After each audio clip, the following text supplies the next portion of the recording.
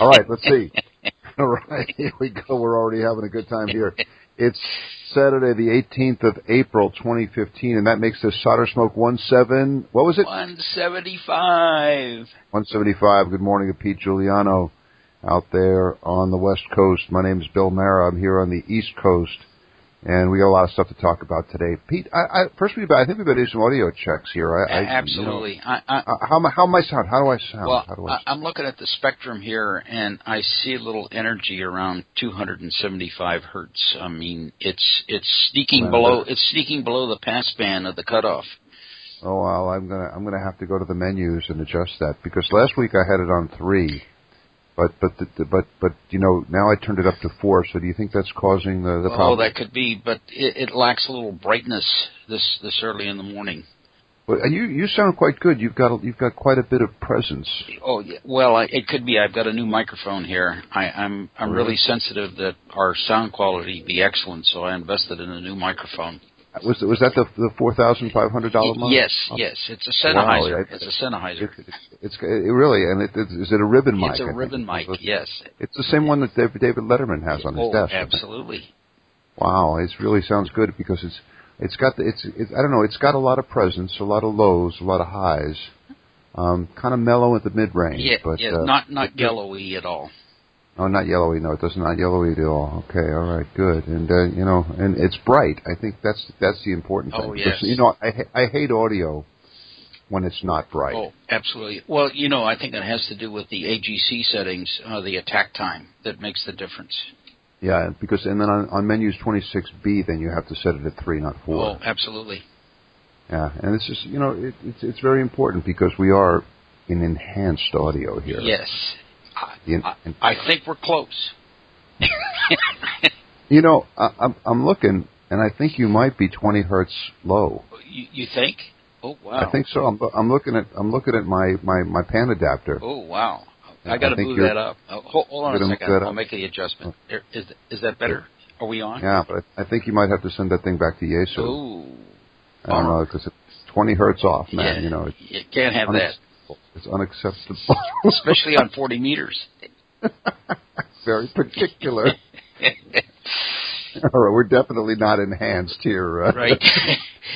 All right. Well, listen, I think the other thing we need to talk about is you've been doing some traveling, and why don't you? I understand you were out in China. You were talking to our new sponsors out there at Fake Shuao. Yes, Homebrew for You. Yes, Homebrew for You, Fake Shuao, China. Yeah. How was that? Did they understand our concept, or did they have trouble with it? Well, they had a little bit of trouble, because they just wanted to see what we wanted, and they wanted to build it, and didn't want to talk about anything else. Really? And they didn't I imagine they wanted to build it. They probably had, you know, they're accustomed to building it in the most efficient, sensible way. And here we are trying to tell them to put in alligator clips. Yeah. How did they respond to that? Well, they didn't like that, because really? it was outside of the paradigm. The paradigm is build the parts this way. No adjustment. No alligator clips. I imagine it must have been kind of mind-blowing for them to hear about these guys who wanted to have homebrew radios, but that they were being, you know, mass manufactured. Yes. In Fake Shuao, China. There you go. I can tell you something about the food. Don't ask what it is. But it's good. Right. Well, yeah, you know, we had some fun with that, and you know, there were a number of guys who actually got about halfway through the ready to place an order, right? Well, no, yeah, I don't think we have any actual orders. You know, in years past, we have actually stirred up some you know, actual reactions. I mean, there were a number of letters that were sent off to the New Jersey State Legislature when we announced that soldering in the home would be prohibited. And we may even have had a few people order, you know, the Solder Smoke cologne. Oh yeah. You know why? Because you know really what's going on there. Chicks dig it. Yeah, it's a chick magnet. Oh, man, if you smell like 60-40 Rosencore, yeah. The ladies are coming around. I'm telling you. Oh, we've had some fun with this over the year. You know, actually, it's there was some talk. I mean, John Oliver on the Comedy Channel said that he didn't like April Fool's Day. And then our friend Mark, K6HX, kind of agreed with them. But I disagree. For me, it's one of my favorite non-holiday holidays. Yeah, where you can have so much fun.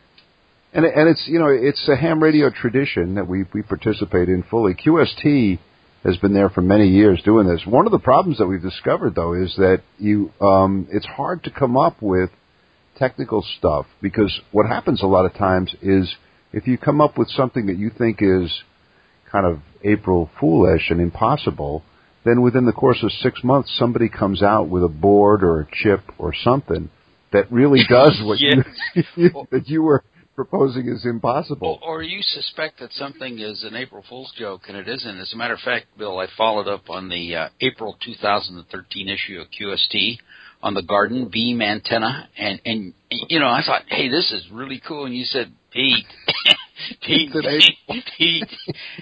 but it's a real antenna. Oh my God! You see, it really is. That's the hazard of publishing anything in QST in April. People are going to look at it and think, I don't know about that one. That one had the April Fool look because it was like it looked like a beam that got turned up on its head. Yeah, actually, there's a website that shows you how to build one. it really is an antenna. All right. Well, we're glad your trip to Fake You Out, which sounds remarkably like Fake You Out. Yeah. Fake You Out. Fake. Oh my. Yes, Fake You Out. Fake You Out. There you go. I have the little actual travelogue news. You guys like to hear about this, but we did some kind of impromptu tourism yesterday. One of the benefits of working where I work is that it's right across the street from the National Academy of Sciences, which is a really beautiful building built in 1924. And I often go over there and just sit out and eat my lunch out there next to the statue of Einstein, which is really, really nice. And then you could go inside and look around, and they have some amazing exhibits in there. So Elisa and Billy were in town yesterday around lunchtime. They stopped by, and we went in there. And man, it is really cool. I'm going to put some pictures up on the blog. They've got a Foucault pendulum, the Foucault pendulum that swings back and forth, and that kind of changes as the Earth rotates underneath it.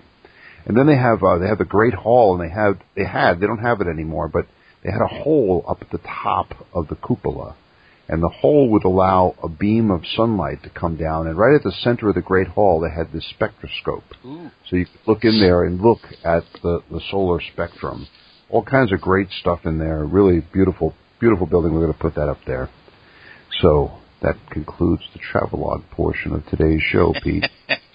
Now it's time to turn to the bench report. And I know you've got some exciting stuff on your bench. Tell us about it. What about the J-Bomb? The J-Bomb Reborn? Yes, the J-Bomb. Or whatever else you got on there. Yes, the J-Bomb Reborn. We mentioned in our last podcast about the belt horn that I worked on, and the J-Bomb is kind of also in the same vein. It was actually a radio that I built and wrote an article for QRP Quarterly about 4 years ago. And the J-Bomb is an acronym for just a bunch of modules, J-Bomb. And so it had a digital display in it that came from K5 BCQ, very, very nice display, used an SI570, but he had a series of these display modules that were LCD non-lit. So you had to kind of tilt the radio to see where you actually were at, without backlight. Man, it really kills you. So I replaced that with a AD9850, an LCD display, and made some other refinements. And I got to tell you, I put a cool blue display in it, though. It's got a blue LCD, so... Blue is very important. Blue is important. It makes it work so much better. Color is important. Color is important. It's almost as important as little feet that you put underneath the box. Very important. Yeah. So this radio works actually pretty well. You can now see where you're at, and you don't have to squint and tilt the radio at the right action. The only unfortunate part is 20 meters around here seems to be a little background noise. We've got something in the neighborhood. I think it's some plasma TVs that I'm picking up. And aside from that, it's been working pretty well. I also fitted up an old radio with an 8x2 blue display. And that was another interesting project that I was working on. And so it's fun to see that you can take some of the new technology you have today and retrofit older radios and breathe new life into them. Do a lot of things. Yeah, really exciting. Very cool. Very cool. Well, that's sort of similar to what. Well, I'm kind of not working with the older radios, but I'm thinking about my next transceiver, and I might have mentioned this in the last podcast, but maybe just sort of give an update on where it stands, which will lead us into the tale of woe. Oh yes. Talk about. There's always the tale of woe. Oh yes. But I'm working on my next transceiver, and this will be SSB transceiver number 3 in the BitX series anyway for me, and I'm kind of, I want to do it a bit. I want to add some things to it. I mean, I've done 2 BitX monobanders. One started out as a dual bander and ended up as a monobander. We've already talked about that. But the 2 rigs I built are pretty conventional BitXs. One uses the VXO and one uses the VFO. And I've had fun with both of them, and I use them all. I use them every day. They're my main rigs here. I worked Australia yesterday morning on the BitX20. So these are the kind of the workhorses of the station here now. But now I got to build a 3rd rig, and you and I have been talking about how with sunspot numbers declining, it makes sense to kind of build for lower frequencies. And I'm going back to, I have 40 meters in mind when I build this thing, but the other thing that I have in mind is that I want to have flexibility to go on to other bands. And so the idea is that it's basically going to be kind of the basic BitX architecture, but where the crystal filter is, I'm going to have plug-in. So I can make up a whole bunch of different kinds of crystal filters, different IF frequencies, different bandwidths. I could go with an 8-pole filter. They have a very nice 8-pole filter in the current issue of Sprat Magazine, which would give you really kind of steep skirts. And all that. I could even come up with filters that were for CW if I ever get inclined to go back in that direction. And so that would give me a lot of flexibility in terms of the IF. Also, my painful experiences on 40 meters in mind, I realized that if I ever goof up and come up with an IF that for whatever reason isn't, simpatico with other parts of the transceiver, boom, I just pop it out and I build another one. It'd be great fun. And I'm going to have similar plug-in arrangements for the bandpass filter in the BitX, and also for the low pass filter at the output. So I got from Amazon the little plug-in things that I'm going to use. Oh yeah. And they're basically banana plug binding posts. They're kind of big, but they're very robust, which is important because I wanted to be able to pull them in and pull them out a lot. And I think some of the stuff that we're using for the Arduinos and the Shields a little bit too kind of flimsy and wouldn't really take all of that plugging in and plugging out. But these things look like they're built like a battleship. So they're kind of dual banana binding posts. And I'm going to put one at each end of the crystal filter, one at each end of each of the filters. And that should make for easy plug-in. I'm also, as I mentioned, this is following up on a recommendation from Farhan. I'm going with 50 ohm termination insensitive bilateral amps, and this is an article that Wes Hayward came up with a number of years ago, I think in 2009. I have a link to it up on an article on the blog page.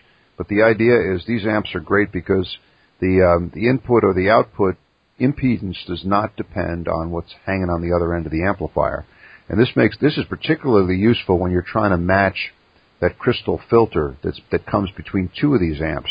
You know that both the amps on either side are both going to be presenting always 50 ohms.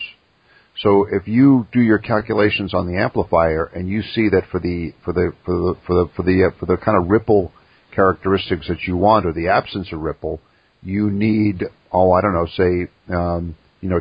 ohms, then you could just go ahead and put a 2-to-1 turns ratio transformer at either end, which gives you a 4-to-1 impedance match at either end, and there you have it. And so I think the fact that you know that there'd be 50 ohms there is a real advantage. And I thank Farhan for making that recommendation, and Wes for coming up with that beautiful circuit. I'm also going to use SBL1 mixers. Unless anybody has a recommendation that I should use something else, I haven't ordered them yet. I went to RF Parts. I think that's where you said the best place to get them. Is that right? Yep. Yeah, they got them for about $7, $7.50. $4.95. Really? Yeah, at RF Parts. Yeah, I just bought a batch about a month or two ago. Wow, I got to take a look. Yeah. The ones I saw were like $750. Is it just the straight SBL-1? Yes, $495. With no X or all H kinds or no, just SBL one. Straight plain vanilla SBL-1. Yeah. Unless they changed the price in the last month and a half. I bought 6 of them. I said, now's the time to do it. It's your fault. You drove the price up. You increased demand by about 65% just with your order. But let me just expound here a bit on other possible candidates, which include the Tough One, the GUF1, and the ADE1L. Now, let me tell you what's nice about the Tough One. The Tough One has got only 4 pins. And so I think pin 3 is ground. So you can actually take the Tough One, put it on its side, and solder the case right to the board. That's ground. Then you only have 3 pins you got to deal with, the LO, the RF, and the IF. And that makes it really, really nice. I mean, the SBL1's got 8 pins on it, and you always have this problem of how do you connect to it. I'm liking the Tough One. Yeah, Tough One is also from Mini Circuits. You got to but you got to get that from Mini Circuits. That's not carried by RF Parts. Okay. Now there's an even nicer one called the ADE1L, and that's by Mini Circuits also, and that's a 6-pin device, but it's surface mount. Now but there is a desirable feature about the ADE1L, and that is it requires less LO power. You only need 1 volt peak to peak, whereas for the Tough One and the SBL one, you need about 1.414 volts peak to peak. So if you're a little marginal on LO driving power, the ADE1L, and it's really small, and if you're building up some boards in that and you're trying to get things compact, I mean, this thing is small. So there's some choices that. Now, that's cool. I like the Tough One sounds. Now, nice. The only disadvantage of the Tough One is you can't put the balance pot on it because you don't have access to those pins 5 and 6. So if that's a consideration, then you're back to the SBL one. Well, we'll think about it. But thanks for the advice on that. You know, I was talking to Tom Hall, AK2B, earlier in the week, and we were talking about different rigs that people have built, and he told me that one of the rigs that Jason NT7S put together in his experimentations with the SI5351 that we will talk about in a minute. Yes. Said that Jason was putting together rigs that had NE602 mixers in there. Right. Yeah. I mean, and I know the NE602 is a bit of a controversial part because of the IMD performance and all that. I know a lot of people just like the diode rings. But what are your thinking? What are your thoughts on that a kind of active mixer versus the diode rings? Well, everything is a compromise, okay? With the NE602, you got to supply no more than about 6 volts to them, so you're getting in you have a voltage regulator issue, you have some other associated components, but the desirability of the NE602 is if you're looking for like a product detector, it also has the pins you can put a crystal right on there, or you can feed a BFO signal right into it. So I mean, it works very well from that standpoint. But the problem with the diode ring, which is a little bit better on the IMD, has a conversion loss. So immediately you're looking at 6 dB, 7 dB loss in the diode ring. So it's all a matter of a compromise. And if you can make up the gain, like with a post mixer amplifier, then probably a diode ring. And the other thing too is you can homebrew a diode ring. You know, the SBL1 is certainly a nice compact package, and it's built on a line to exacting specifications, but if you want to homebrew one, then the diode ring is a little easier to homebrew than an NE602. That Gilbert cell mixers. A little hard to do. It's a tough homebrew. Yeah, it's tough homebrew. Yeah. But and I'm thinking on this rig of adding a couple of really kind of luxury features. Maybe an S meter. Ooh.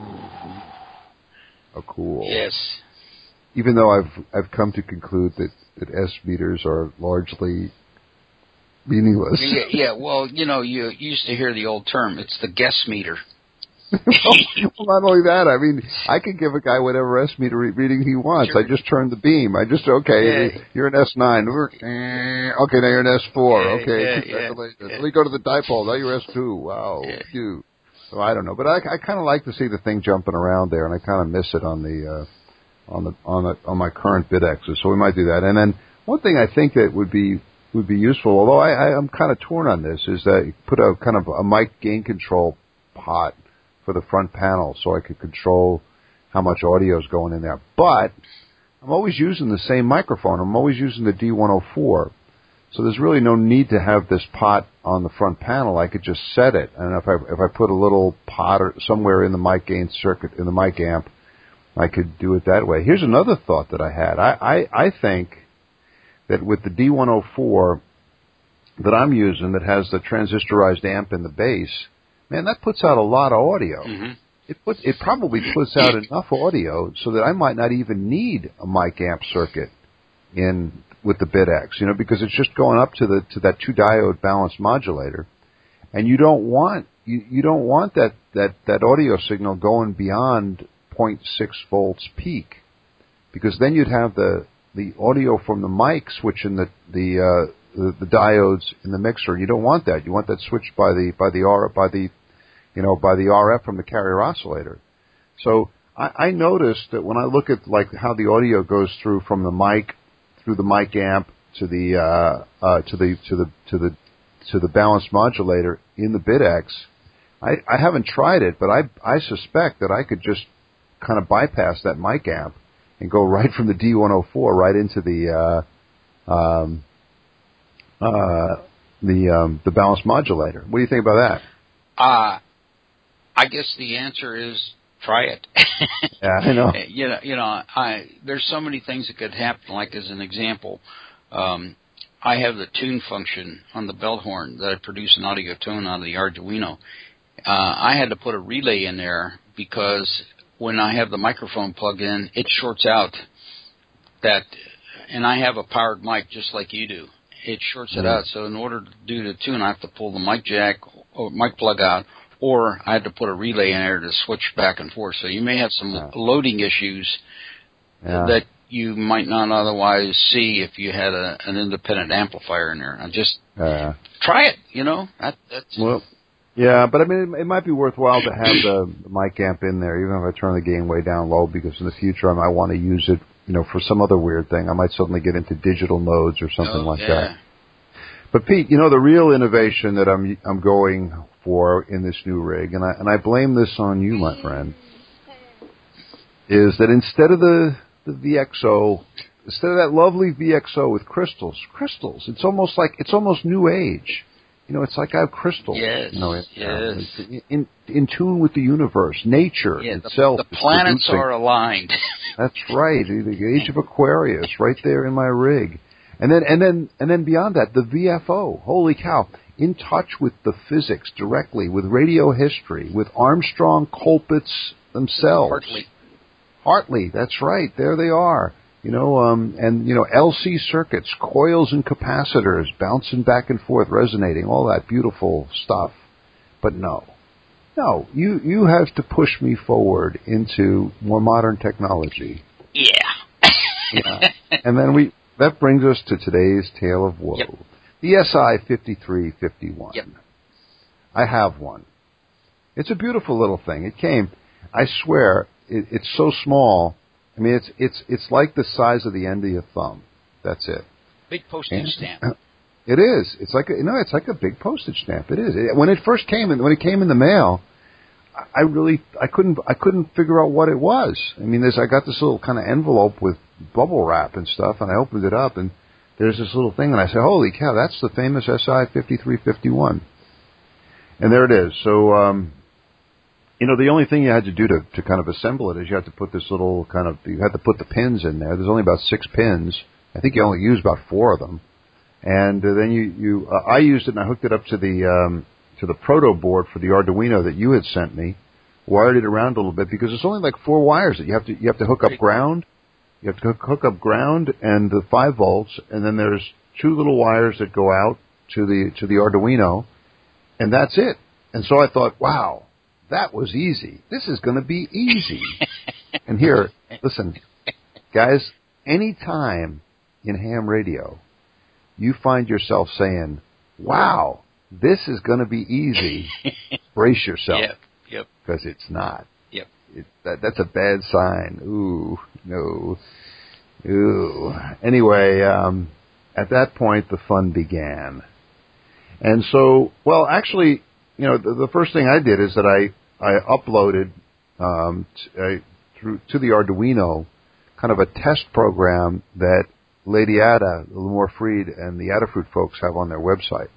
And I must say that went up no problem. Went right in there, and I could look on the scope and I could see outputs at the 3 clock outputs, because this little chip puts out 3 frequencies. Now, most guys are only using 2 for reasons that we can discuss, but you can put out 3. And Lady Ada had one at 126 megahertz.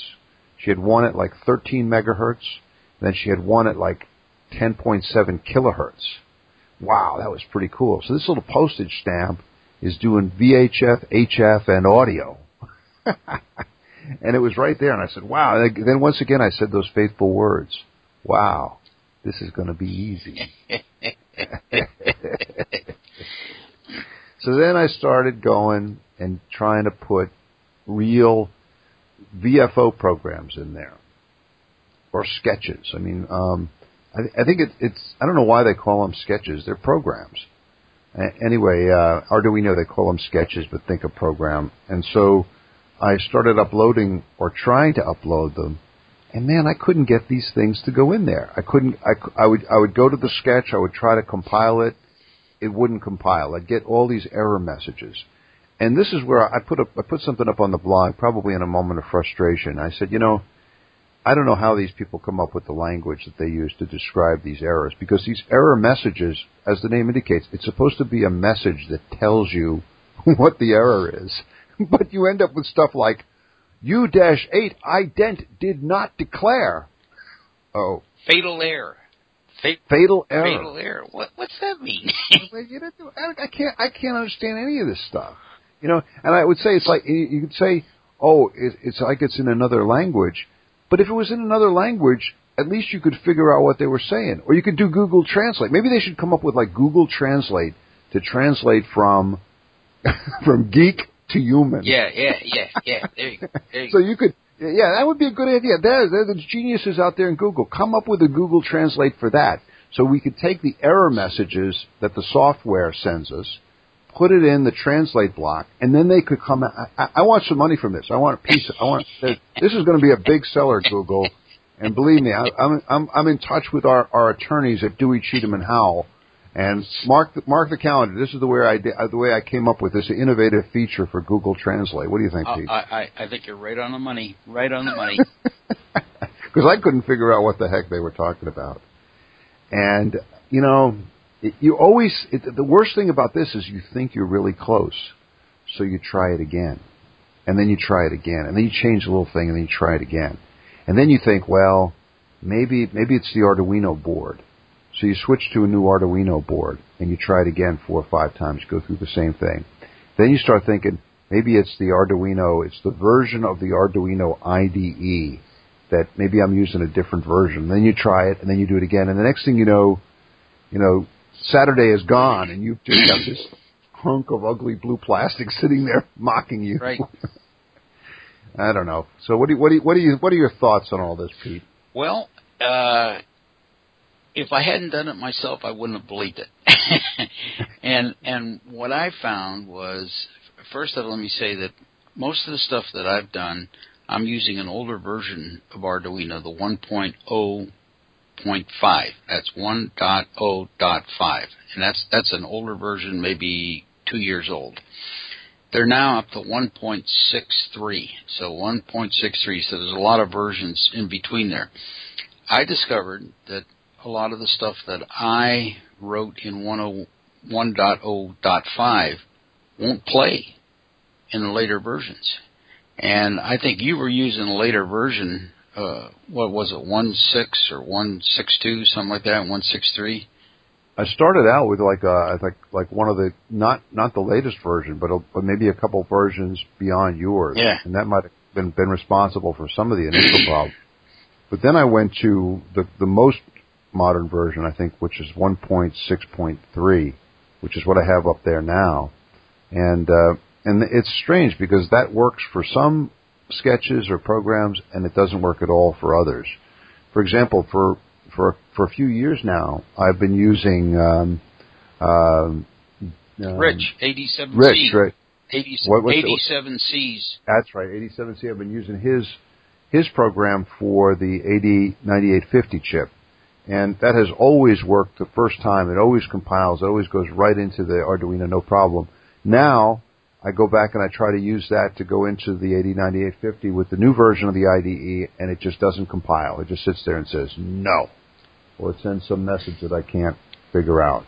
So yeah, there's a problem with the new versions of the IDE. And no one has explained to me why. I posted a note up on the forum and asked the question, and several responses I got back says, don't use 1.6.3.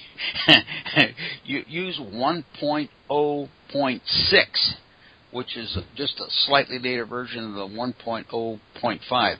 And I should also share with you, Bill, that most of the stuff that I've written for the SI5351, which is really not my work, but work of others that I just added a few things to, compiles and works in 1.0.5. You put it in some of the other programs, and you get the same hiccups and burps that you saw, the error messages. So I said, okay, maybe this is unique because of some of the libraries. It may be that the libraries that are used are older libraries, and they're incompatible with the later versions of the IDE, which is a possibility. So I said, okay, let's try something real simple. You know, the let on, let off. I've got a little program here that I'm working on for controlling a solid-state amp. And it's nothing more than kind of let on, let off, that kind of logic. Blink. And guess what? It works fine in 105.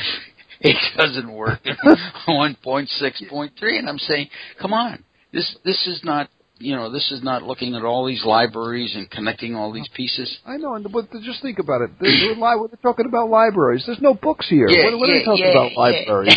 Come on. Well, this is an abuse of the language. I mean, call it a file system or something. I'll call libraries. Yeah. Ooh. You know, and, I this is not, my feelings, my deep feelings about these devices are pretty well known here on the podcast, and I've been a reluctant user. I've been fighting my Luddite tendencies. I know that there are advantages. I know, and I have, used the 9850, and it's fun once you get it going. And I'm sure that the 5351 is going to be useful, and we're going to get it going. We are making some progress, but I have to say, for me, it's always a lot of heartache and hair pulling, and a lot of those moments where you have to use that word, Pete, where you find yourself saying Basta. that Italian word, basta. And I think you have to kind of vibrate that last A in there, basta. Yeah. And I think we should encourage our users, our listeners, that they should use that word, because when you're going through a project, whether it's analog or digital, but more often when it's digital, you do come to a point where you just got to take a time out with it. Yeah.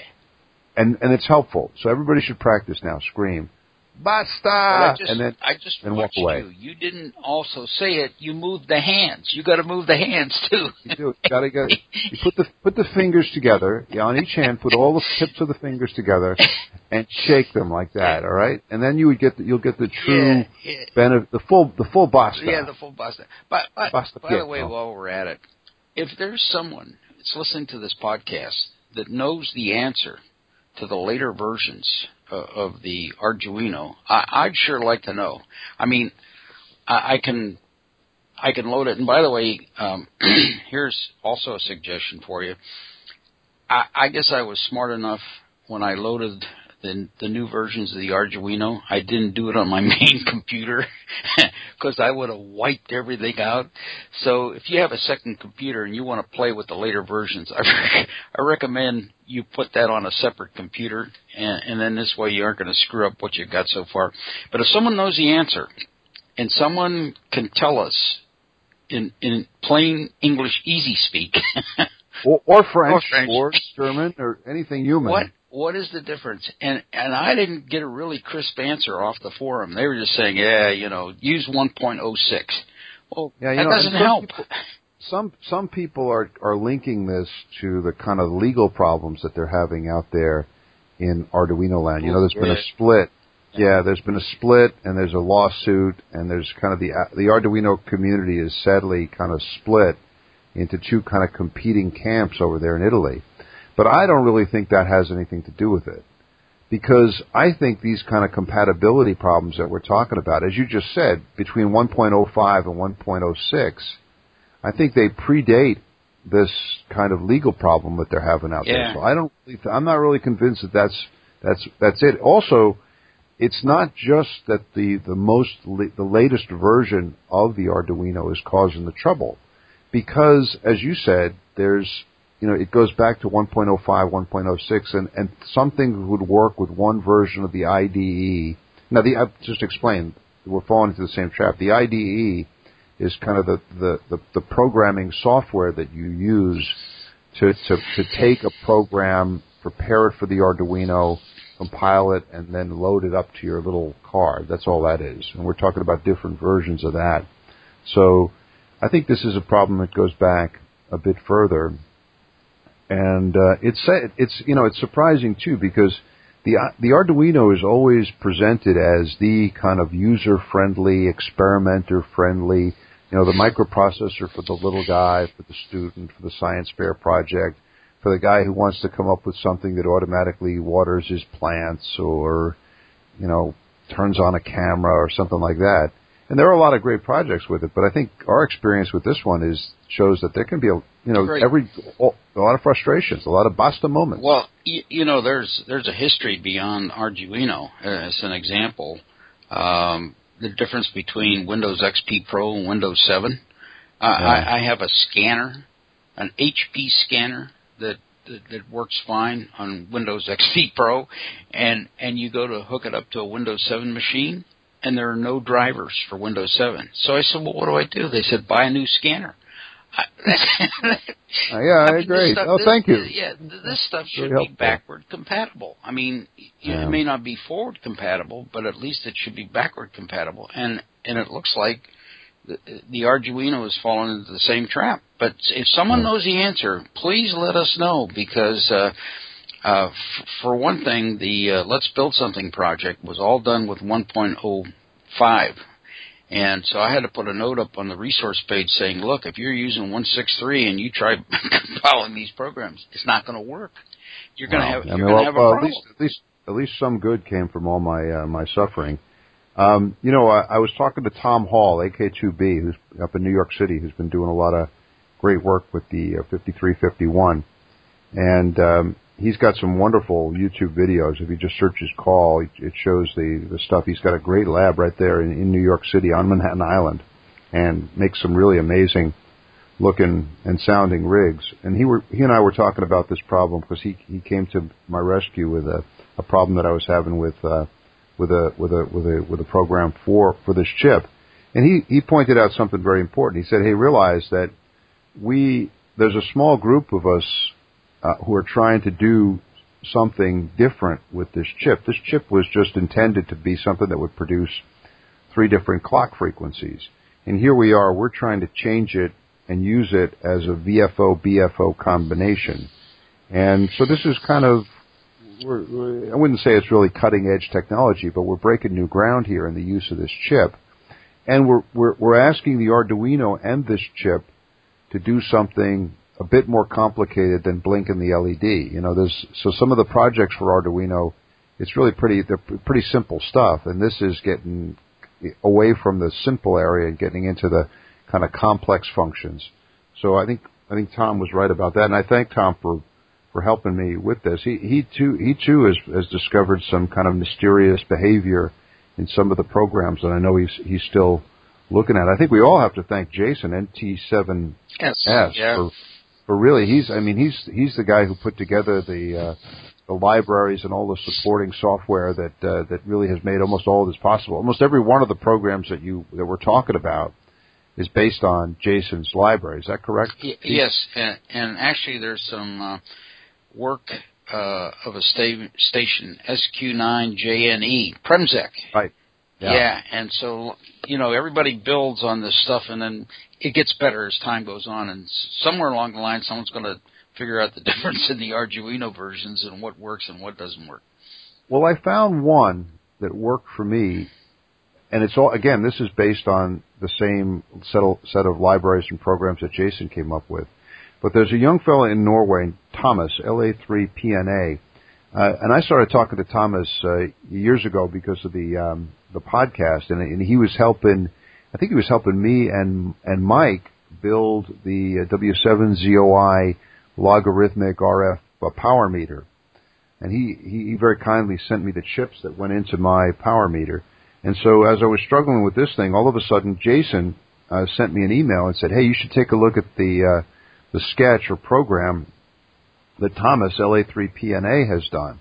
And I went to it, and man, I don't know what Thomas did, but his always compiles right away. Zip, it compiles right up, and then boom, it loads right up into my Arduino.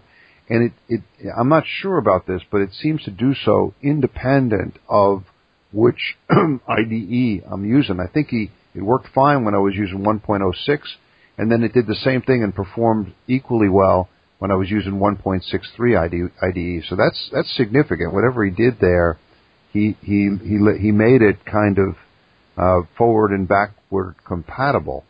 And it's simpler than some of the other VFO sketches that are out there. It doesn't have a lot of the kind of the bells and whistles that some of the other sketches has, but it basically produces a BFO frequency that stays fixed and a VFO frequency that varies as you turn the rotary controller, and then it displays the actual operating frequency on a 16 by 2 LCD. And I have it working. The LCD came in the mail yesterday, so over the weekend I'm going to hook that up. But I'm really I'm grateful to Thomas and to all these guys, and to you too, Pete, for helping me along with this. But, well, you, not so much, because you were the one who got me into it in the first place. Yeah. But since then, it's been okay. By the way, before you leave Thomas, LA3PNA, he has done something really interesting. One of the problems that existed before was some of the Arduino boards don't have interrupt pins. Typically on the Uno, the Nano, and the Pro Mini, pins 2 and 3 are called interrupt pins. And some of these more exotic programs, as you discussed, there's ones that have a lot of more depth to them, rely on the interrupt pins 2 and 3. And that, if anybody has a Leonardo, the Leonardo version of the Arduino doesn't have interrupt pins. He has figured out how to take pins 0 and 1, which is the RXTX pins, and use those as interrupt pins. So that has another feature that in his program, it automatically recognizes whether if you got a Leonardo, it has another subprogram in there and says, use this. So it has a lot more depth to it in being able to be used with more than just the ones with the interrupt pins. So that's kind of significant, because I have a Leonardo and I said, what am I going to do with this thing? So now I have a use for it. So I just thought I'd mention that. Well, 3 cheers for LA3PNA, for AK2B, NT7S, and yes, also N6QW. 3 cheers. All right, there we go. Hey, Pete, now you usually remind me of this. Do we have anything else to say about this little postage stamp-sized beast that we've been working on? Yeah, and I think it's really important to note that this is developmental, and you made that point earlier. And every day somebody's working on something and sees some new refinement and some change to it. And as a result, things only get better. It's just that during this process, it's a little frustrating because you just like to think, make it compile. You know, in the analog world, you apply voltage and it works or it doesn't work, and then you find out why. Here, you compile it and you can't put a voltmeter on it, and you can't put a scope on it to say why doesn't this thing work. So well, but Thomas, another Tom, the other Thomas our other friend out in California, KK6AHT, the fellow from France. He told me something. He doesn't see it that way. He's really basically a digital guy. And what he doesn't like about the analog is that it's not what you just said, that it either works or it doesn't work. Because in the analog world, it could work a little bit, or it could work sometimes, or it could work sort of, or it could work with a lot of spurs and nastiness, as I recently found out on 40 meters. So, man, there were problems in both areas. But I think I think you're right, and end on a positive note. And for the rig that I'm building that is designed to produce flexibility so I could move around to different frequencies, this thing is really ideal. Because even with the really simple version, I'm going to keep it so that the USB port on the Arduino board is right on the front panel of the rig. So even with the really simple version of this thing, even if I keep Thomas's sketch in there, if I want to change the BFO frequency, instead of going in there and messing around with coils and capacitors and seeing how much I could wiggle and move the crystal on the carrier oscillator, all I do is I go back to Thomas's sketch, and I can change the BFO frequency from 5.00150 to 5.0020, whatever I want. Right. Move it up and down. I could move it from upper sideband to lower sideband. I could experiment with it that way. I know some of the more sophisticated programs have a way so that you could just hit the interrupt key and then tune the BFO frequency instead of the VFO frequency, which would be very cool. But for now, I mean, that's what I may be able to do. I could change the frequency range. I could change the rate at which the tuning knob turns. I could go from 100 hertz to 1 kc or whatever like that. So it's very, very compatible with a kind of really flexible concept of the transceiver that I'm working on now.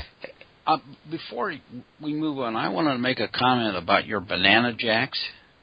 Yes. And I wanted to say, you got a really slick idea. Those are color-coded.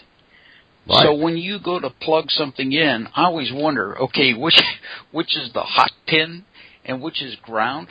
I'm always screwing things up with those. One's red, one's black. Yes. And when I saw that, I said, man, that mirror is really smart. I mean, he really came up with something good.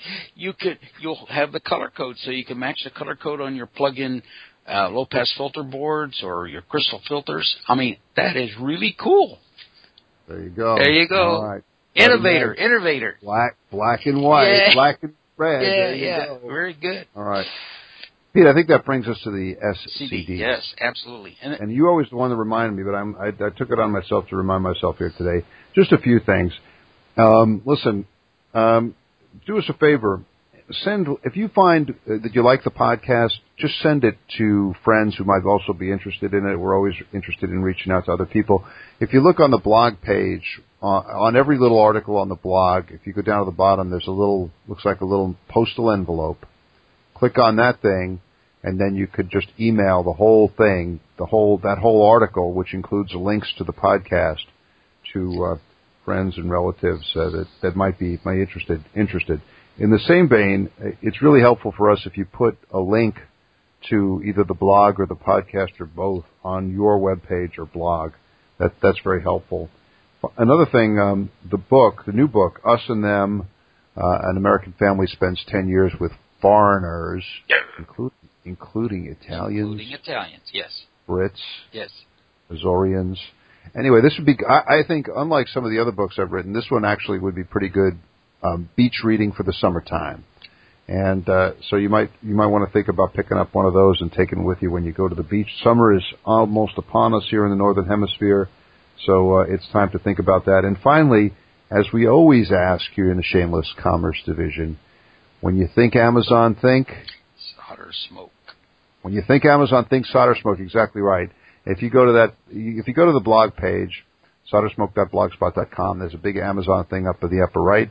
Whatever you're searching for, hopefully something large and tremendously expensive, search for it there.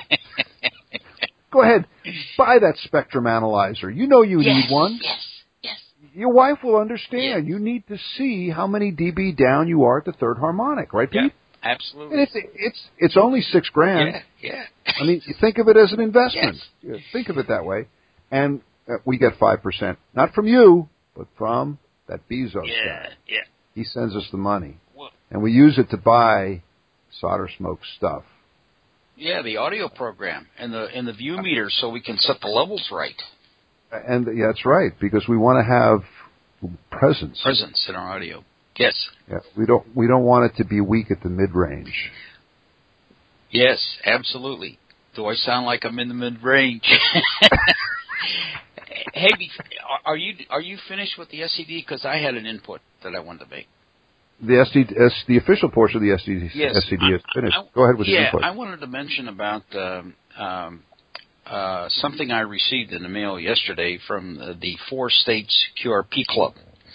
I like 4 States. 4 States. And they have what's called the Dreamboard 1 and the Dreamboard 2. First, I should tell you that one of the people who works with the club, I guess, in supplying some of the parts and hardware is Dan, KB9JLO. And I know Dan from about 10 years ago when I first got involved with the BitX. He was trying to build one. He was having some difficulty, and we exchanged a whole series of emails. Anyway, he sent me these a Dreamboard 1 and a Dreamboard 2, and essentially what these are, these boards were designed by K8IQY, Jim, and Jim is the 2N2222 fame, the guy that built the whole transceiver out of 2N2222s. And the neatest Manhattan construction boards ever made. Yes.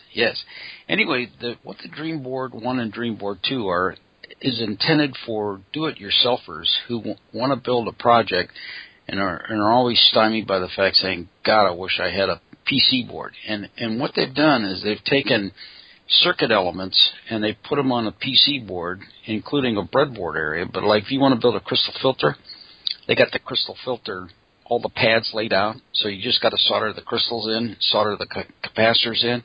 If you're looking for a power supply, power conditioner, one of the boards is a complete power amplifier, something very similar to what you have on the BitX, where you have an IRF510. As a matter of fact, the board pads are set up that you can put either the standard TO39 transistor or the TO220, like the IRF510. So, and it's silk screened so that you can see where to put the low-pass filter components and what have you. Very, very nice. So I received a set of those boards, and I told Dan that I would mention this, that people are looking for something that, hey, I'd like to work on something, but board, I'm not sure I'm ready for Manhattan construction, what have you. You can use these boards. So 4 States QRP, they got a whole bunch of kits in there, transceivers, test gear, what have you. So very, very nice stuff. It's interesting bunch, and for folks who are outside the U.S., they're from a very interesting area. If you look at the map of the western United States, there's one place where 4 of the states come together. There are 4 of the huge western states. It's called the Four Corners area, and they're out there near there. And so,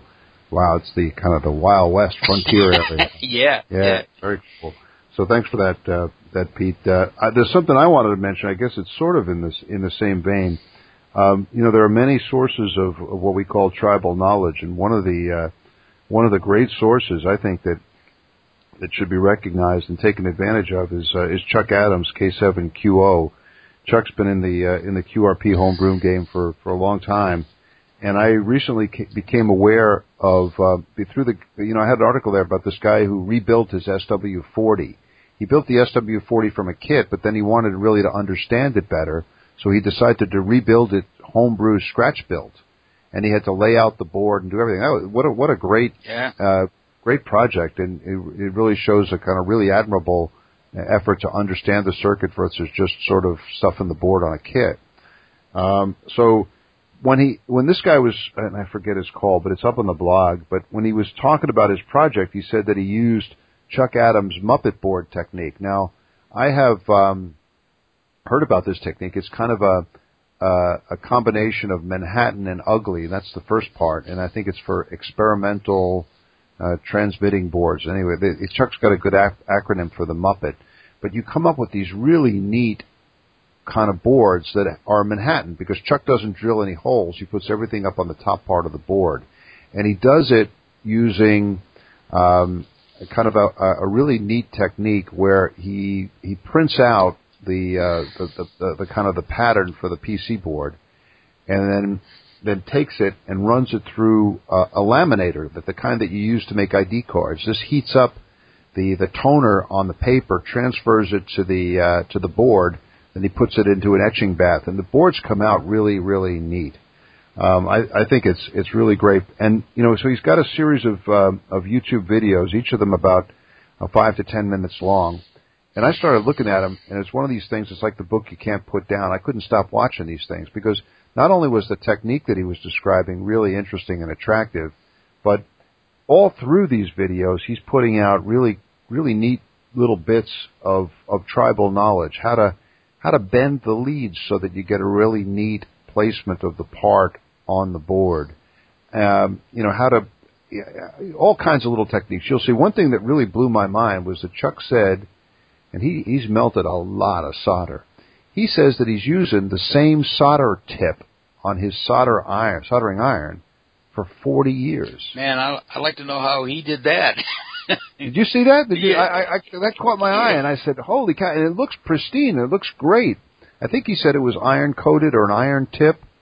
But, man, I do want to know about that because I seem to go through these things, fairly quickly. And mine end up looking really ugly, but his look great. And all the soldering looks great. He comes up with some really terrific boards. I want a Muppet. I don't know if I have the patience to do it as neat as he's done. So I was thinking about making that one of the innovations in the new transceiver, do it as Muppet boards. But Pete came up with a really great suggestion, and he told me, build 2 of them. He said, look, go ahead and build it traditional Manhattan style, and that'll give you a sense of how big the board should be. And then if you want to build another one, go the extra mile and Muppet it. Yeah, absolutely. Yeah, there's not. By the way, when I first saw the Muppet board, not realizing what the process was, I thought someone had milled that out on a CNC mill. I thought someone wrote a program. When I looked at it, I said, oh, yeah, they CNC milled it. And it's not. Went through the etching press. Yeah. Wow. It was that good. It was that good. No. And then he sprays it with Krylon Clear. And then when he solders, he solders right through the Krylon Clear. There's a lot of really innovative techniques, and it produces these really great boards. I think it's terrific stuff. So 3 cheers for Chuck Adams. Check out his videos. Oh, what a great resource. Thanks, Chuck. Pete, I think it's time for the KX3 report. What's happening with the KX3 and your thoughts about going KX3 QRO? Yeah, I worked my way through the taxes, and the tax man was good to me. So I think we're about to head off for getting the amplifier with the tuner. And I've had it on about once or twice since we last talked, but the bands have not been that good. And so I've also convinced myself that I need to improve my antenna system. Yes, that's the next thing I have on my list. Yeah, and that's, putting a superb radio on a poor antenna system doesn't buy you very much. You really need to put the time and effort. And I mentioned to you the other day that I've been looking at Spider Beam or Hex Beam, maybe a Moxon, but I need to get something up a little higher, and I need to get something with directivity to really get advantage of it. I mean, putting a lot of money into a power amplifier is not as fruitful as putting money into a good antenna system. Yeah, I've been talking to Pete about this, and I'm a big fan of the Moxon, but mine is just for 17. So then I was saying, well, maybe a hex beam or something like that with maybe a push-up mast, something that you don't have to climb or that's not really a big problem. You could the Moxon and the hex beams are so light, you could do a lot with that. So that's my suggestion. I would really like to see a hex beam or a Moxon flying proudly above N6QW out there. I'm not so sure about my neighbors. I don't know. I've been. People are fine with my Moxon. They can barely see it. I painted it flat black. It's kind of stealthy, so it's fine. I wish mine would cover 20, but I just did it for 17. So Anyway, if anybody out there has any thoughts or suggestions about what Pete should do for his next antenna, he needs an antenna because we need powerful signals coming out of Pete's QTH there and in Newbury Park, and so we got to it's like Menlo Park. It's Newbury Park. Yeah. It's like a new version. Yeah, most people say Newbury Park. Where's that? But anyway, yes, I continue to be amazed. As a matter of fact, I should tell you, and I think I shared this with you, and I think you talked to the same guy. I had a QSO with a guy running a KX3 the other day with about a 50-watt amplifier on it, and he's running into a vertical, and boy, it really sounded good on this end. So, just. You got to get that antenna. We could actually do a Solder Smoke podcast on the air. Can you imagine that? That would be cool. Or at least a portion of it. Wow. Holy cow. That'd be great. Pete, it's time for Solder Smoke Mailbag. Yes. We've been getting some mail. Yes. We got a nice one this morning from our friend Colin over there. I think it's M1BUU, yes. Correct? Correct. Colin is out there. We were wondering what was happening with him. He's a busy fellow. He's the father of a young family, but he built that beautiful BitX20. And his first videos were from his backyard, and then we got the videos of him up on the mountaintop, and a third one came in today, and he's using that rig. His ambition is to go transatlantic with it, and he's trying to set up a schedule with a fella in New York. I said, hey, why don't you set up a schedule with a fella here in Northern Virginia? Yeah. And we could make some history, BitX to BitX, transatlantic. So, Colin, send me an email. I was really taken by that video. I sent him an email back. Well, first of all, what was interesting, he's got a picnic table in his backyard, which is really cool. Yeah. But evidently it was laundry day because the clothesline was up and there was the laundry in the background. Oh my God. And I said, that was a really cool touch. Yeah, I'm sure his wife really appreciates it, putting that up on YouTube. Good move, Colin. Yeah.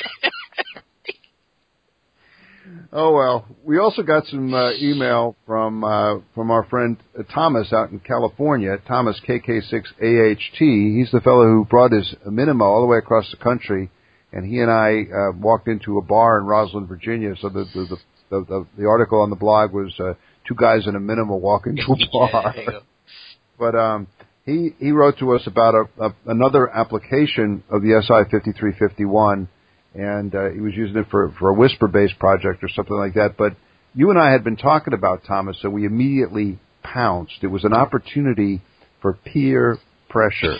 Because Thomas, and I call on all the Solder Smoke listeners to join us in this. Thomas built that beautiful Minima, and really a great job. It was his first real big radio project. And then he flew it all the way across the United States, and we sat there in the bar in Roslyn, Virginia, and looked at it. It's a wonderful piece of work. He has not put this thing on the air. Yeah. And that is really, Colin was pulling the same thing for a while, and I said, put the thing on the air. Make a little amplifier. The problem is the Minima has a very low output unless you add the RF amplifier, and Farhan designed what he calls the RF 386. But an IRF 510 amp would do, a JBOD amp, all these things, they would all work. So join us in calling on Thomas, KK6AHT, to put his rig on the air. Yes. I don't know. They're very Silicon Valley out there. Do we have to start a Kickstarter campaign on this thing? I don't think so. I think I got him diverted to another path. He's now going with a color display. Oh, man, yeah, you got to take things one step at a time. Make some contacts. Work the world. There you go. Thomas, come on, do us a favor. We get also some interesting email on the Beach 40 on the rig. I don't have the name of the fellow who was writing to us about this. Well, who was this? Was it Roland? Ronan wrote to us. He's building a Beach 40 and was having some trouble with it, and then he asked a question that caused Pete and I both to kind of take a look. And, this is the kind of error that takes place all the time with schematics. It happens all the time in all the big ham radio magazines. That's why they have errata sections. But we looked at the transformers on the power amplifier on the Beach 40. That there's been some drawings of the transformers up on the internet, including on our blog. And sure enough, the schematics that were put up showed that the transformers were going in backwards. They were bifilar toroid transformers, and instead of going 4-to-1 impedance, they were going 1-to-4. Yeah. Now, it would probably still work to a fashion, but it would work a lot better if they were put the other way around. And I think a lot of experienced builders probably didn't even notice the error. They just noticed that there was a 4-to-1 transformer. And they wired it. And they probably put it in the right way, right? But for less experienced builders, that might have been a bit of a showstopper. So take a look at that, especially in the power amplifier section. You got to make sure that those transformers are wired in correctly. But no sweat. I mean, everybody makes those mistakes.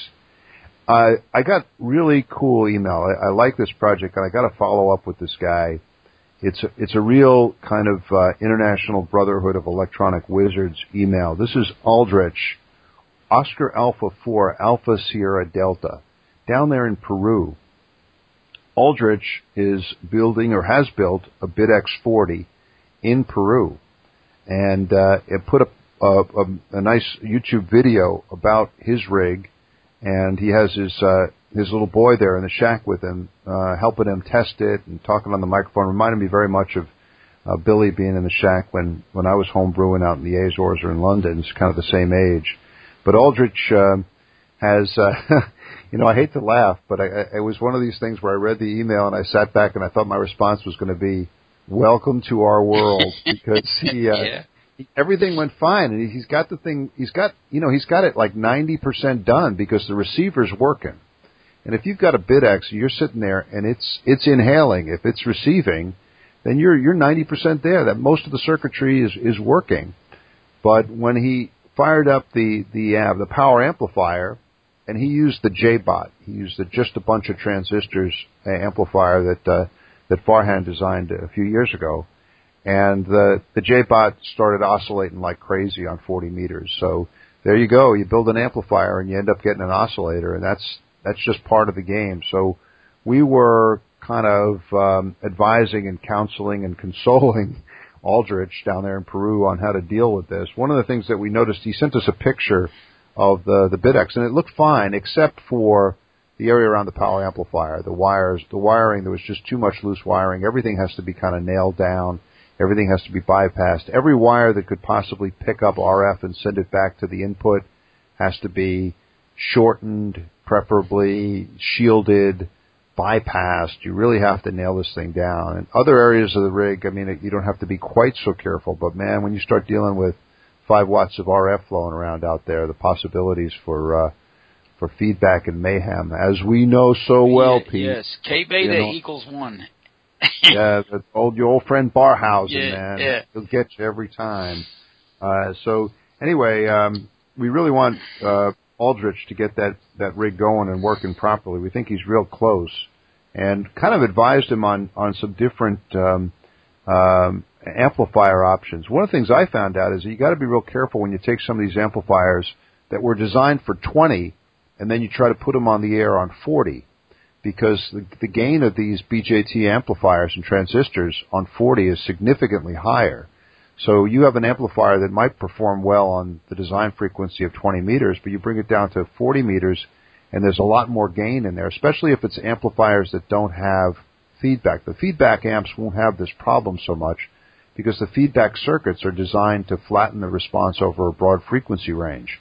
But like the J-Bot amps, the final stages of the J-Bot, final amplifier is not fed back at all. So you might be getting a lot of excessive gain. You get a lot of extra gain there.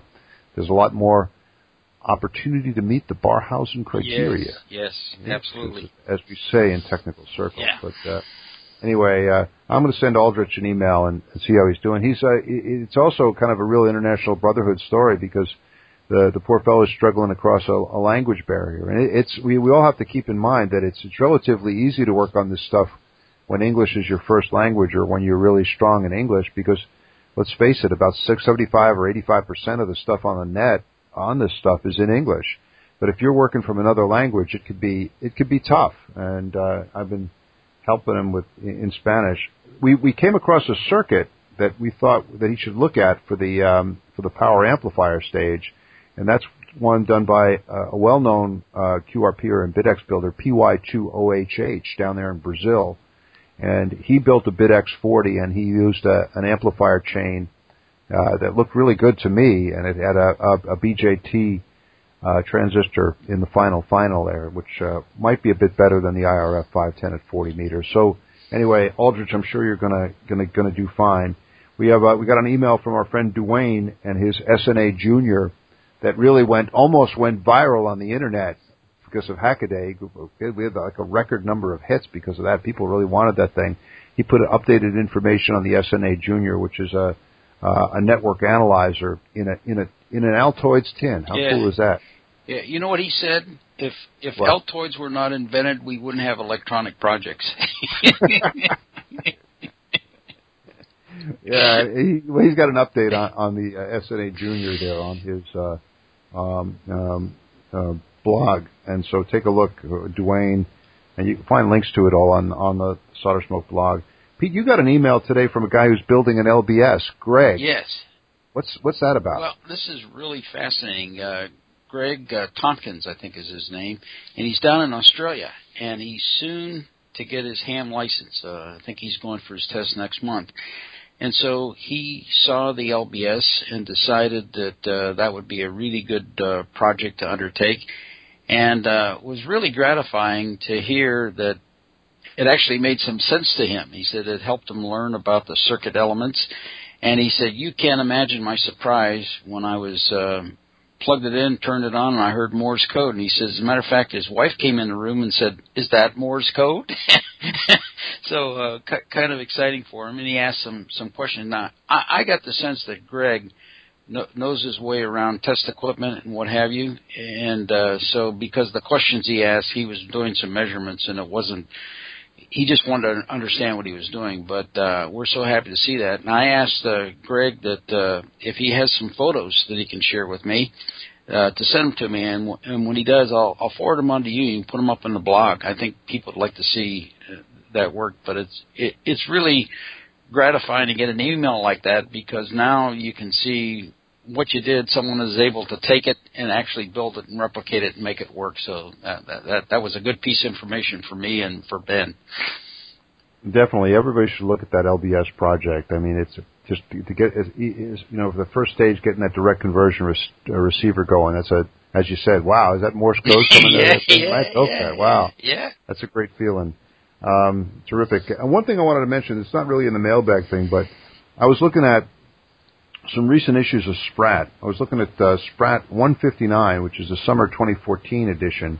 And what a great magazine Sprat is. I mean, 3 Cheers. If you're in this homebrew QRP game and you're not getting Sprat, as they used to say in the Army. Yeah, you're missing big time. In the Army, they would just say you're wrong.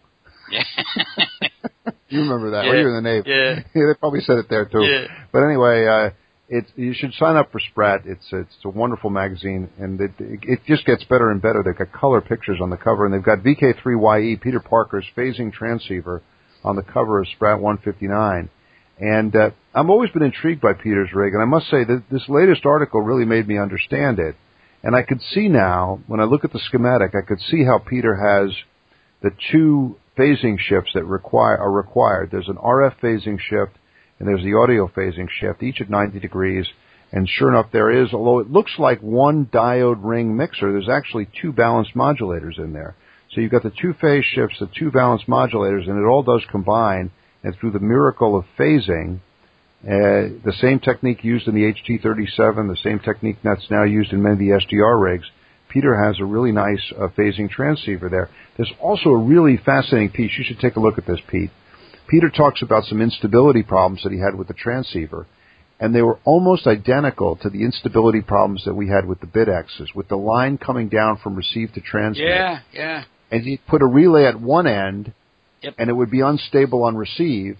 And if you put the relay at the other end, it would be unstable on transmit, because you were having this little bit of antenna sticking up there at a very critical point. And he independently came up with the same solution that we came up with, which is you have to put 2 relays in. Yeah. That one little wire is causing you trouble in both directions, so you got to cut it off one way on transmit and one way on receive. Wow, thought that was pretty cool. So 3 cheers for Peter Parker, the Wizard of Melbourne, Australia. Keep up the good work, Peter. Hey, it's almost time to wrap up, Pete. We're already in double overtime.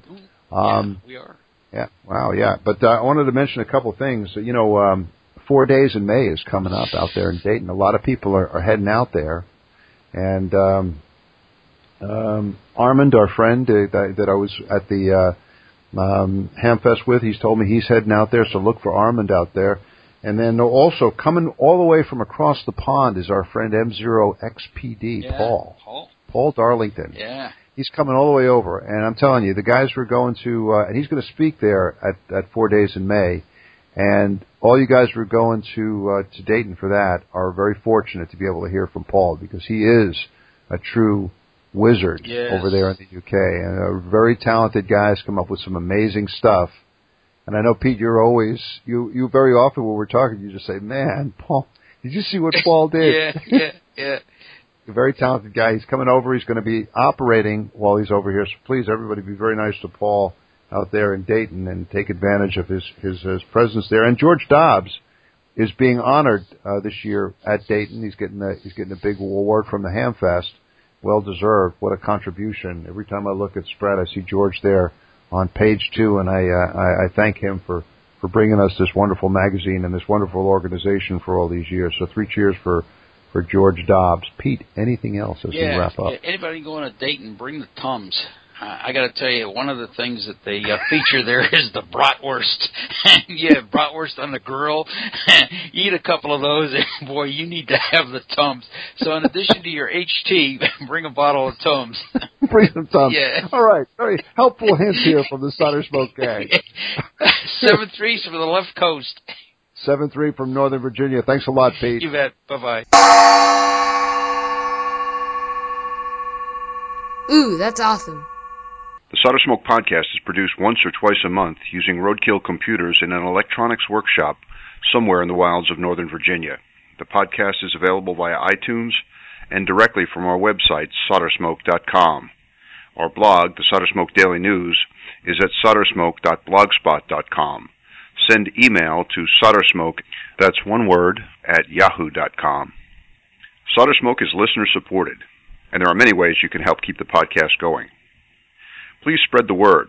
Let your friends know about Solder Smoke, the podcast, and our blog. Put links to the podcast and the blog on your websites. Buy a copy of the critically acclaimed book, Solder Smoke, Global Adventures in Wireless Electronics, available from lulu.com. Begin all your visits to Amazon via the Amazon link on our blog page. In this way, Solder Smoke gets a commission from anything you buy on Amazon. Buy some of our attractive Solder Smoke t-shirts, coffee mugs, and bumper stickers at the Solder Smoke store at cafepress.com. If you have a small business, consider advertising on the podcast or on the blog. Our rates are reasonable and our staff is friendly. If none of this appeals to you but you still want to help, well, we have a donation button in the upper left-hand corner of the blog page. However you choose to help, we thank you for your support. Ciao, bravi ragazzi!